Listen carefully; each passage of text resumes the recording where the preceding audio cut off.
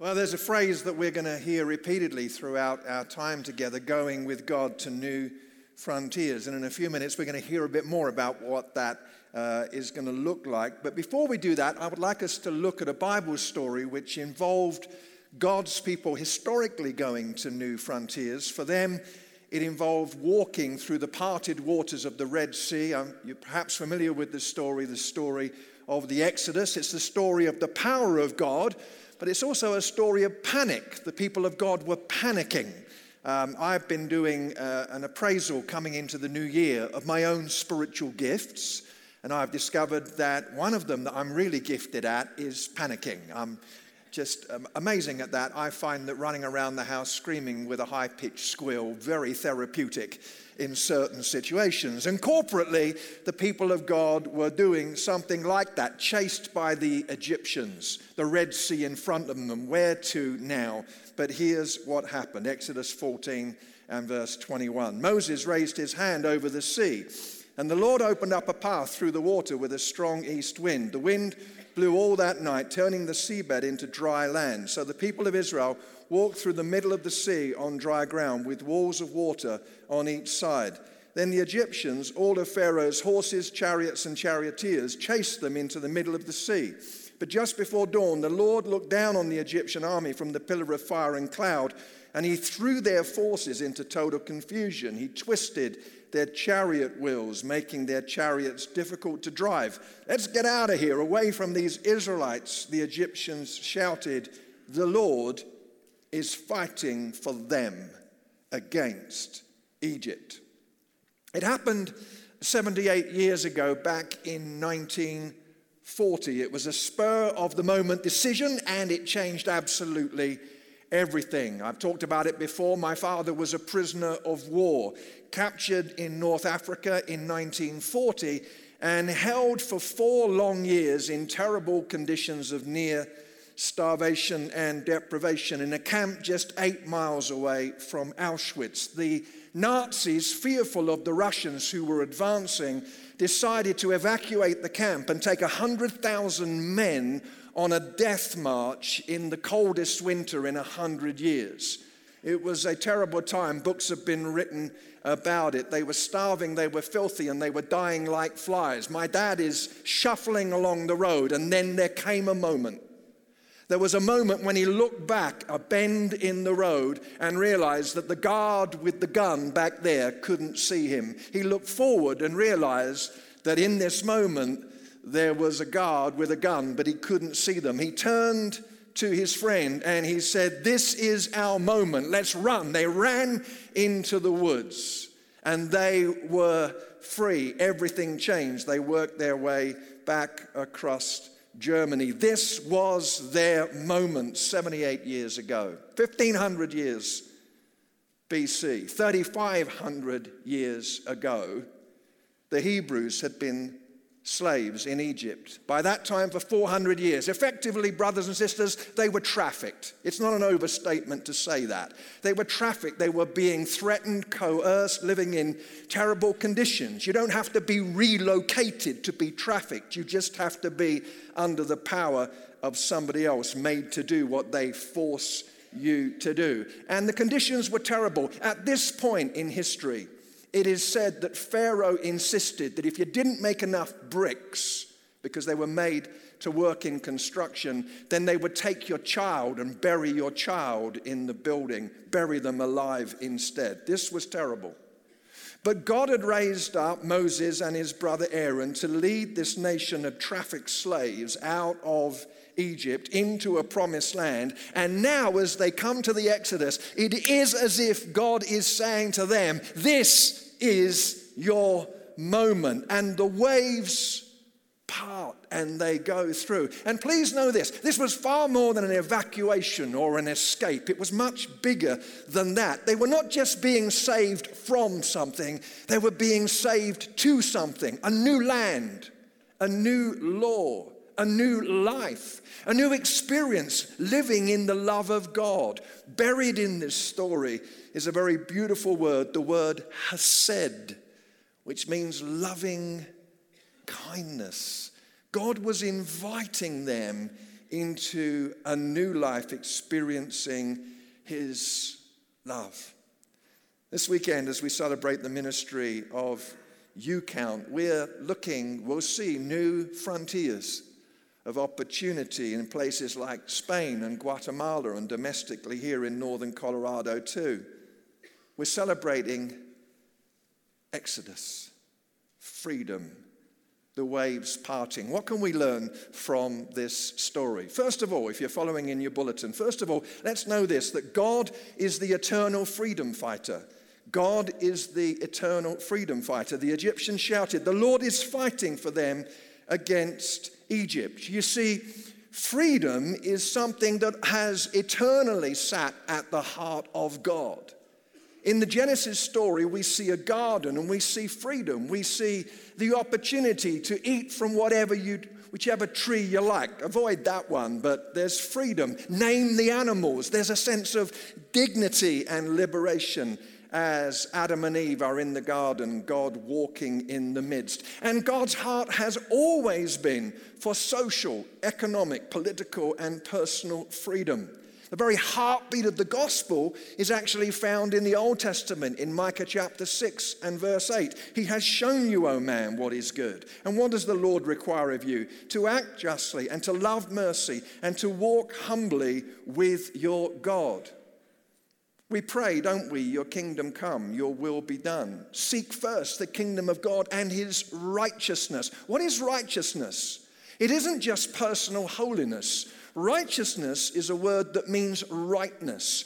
God wants things done rightly, and it is wrong that people are trafficked. It is not his agenda simply to get people saved and get them to heaven later.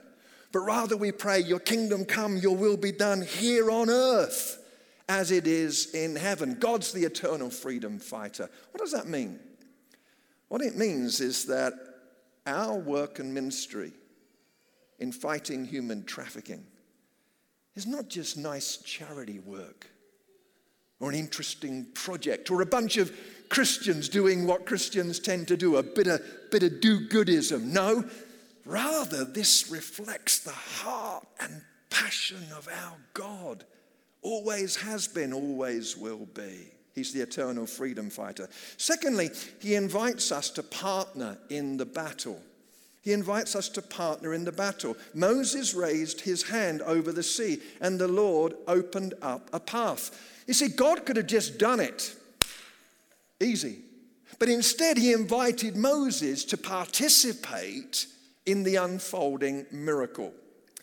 Recently, I had a rather embarrassing experience, which I'm sure comes to a surprise to you all. My life being a series of those. My wife invited me to go to a dance class. And you can imagine that because I am not an epitome of coordination, it didn't go well. I ski, but my skiing is more like a fluid downhill spasm. It really is not a masterpiece of coordination. And so we're staggering around, and there are all kinds of minor injuries taking place. And the dance instructor is pulling his hair out. And then he came over to me and said, you're supposed to lead. So I did that, and things went seriously downhill further from there. But the point was that a partner was needed in the dance. God wants us to partner with him. And sometimes we feel clumsy and inadequate, and how much difference are we making? But the reality is we are. And as we partner, as we give, as YouCount volunteers serve, we partner with God, attacking suffering and injustice. And here's a question. Is it possible, as we think about new frontiers, that those new frontiers are not just geographical in terms of new projects, but that God is stirring something in my heart and in yours to go to new frontiers in faith and prayer and giving, and new places that we haven't been before, because this is our moment. Thirdly, joy comes for the liberated and the liberators. Joy comes for the liberated and for the liberators. This was a moment of great celebration, this Exodus. Exodus 15, then Miriam the prophet, Aaron's sister, took a timbrel in her hand, and all the women followed her with timbrels and dancing. And Miriam sang to them, "Sing to the Lord, for he is highly exalted." There's dancing, there's tambourines. Now, let me just say this. We've got some great percussionists here in Timberline Church, and Crystal's not here this weekend, but she plays some of those tambourines, and she has not only a gift, but a beautiful smile as well. Can I also say this as a pastor? There is nothing more dangerous in a church congregation than an uncoordinated person armed with a tambourine. Those people should be forcibly removed by law enforcement. It can be very, very destructive. Just kidding. But really, when this happens, they break out the tambourines. They're not just saying, "Jolly good, isn't that nice?" There's singing, there's dancing, there's joy.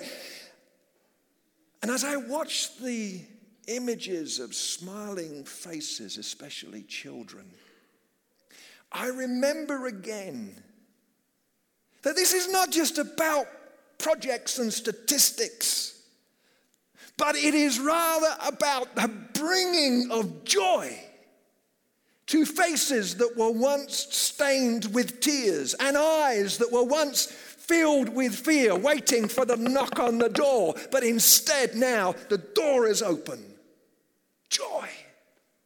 Celebration. I want to say too, there's joy for the liberators. God's a liberator, and he's joyful with it. I love Zephaniah 3:17. The Lord your God is with you, the mighty warrior who saves. He'll take great delight in you, in his love. He'll no longer rebuke you. He'll rejoice over you with singing. The Hebrew word means he dances over you. Wow, there's that dancing thing again. See, God's inviting us to get out onto the floor, if you will, and partner with him. And as we do, is it possible that we experience a joy that only comes to the liberators? The opportunity to partner joyfully. Well, the last thing is this. Fourthly, God invites each one of us to walk through parted waves too.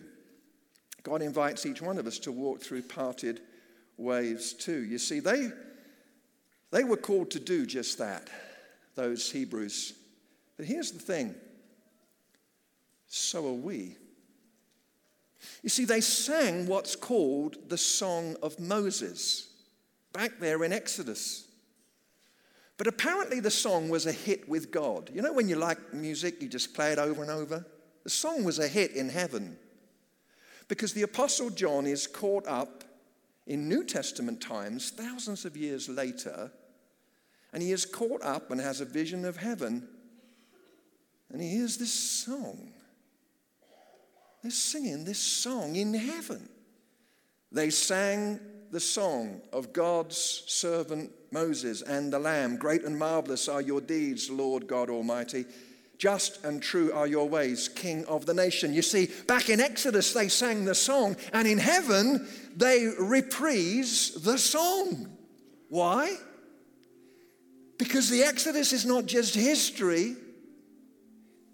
It's an invitation and a reality now.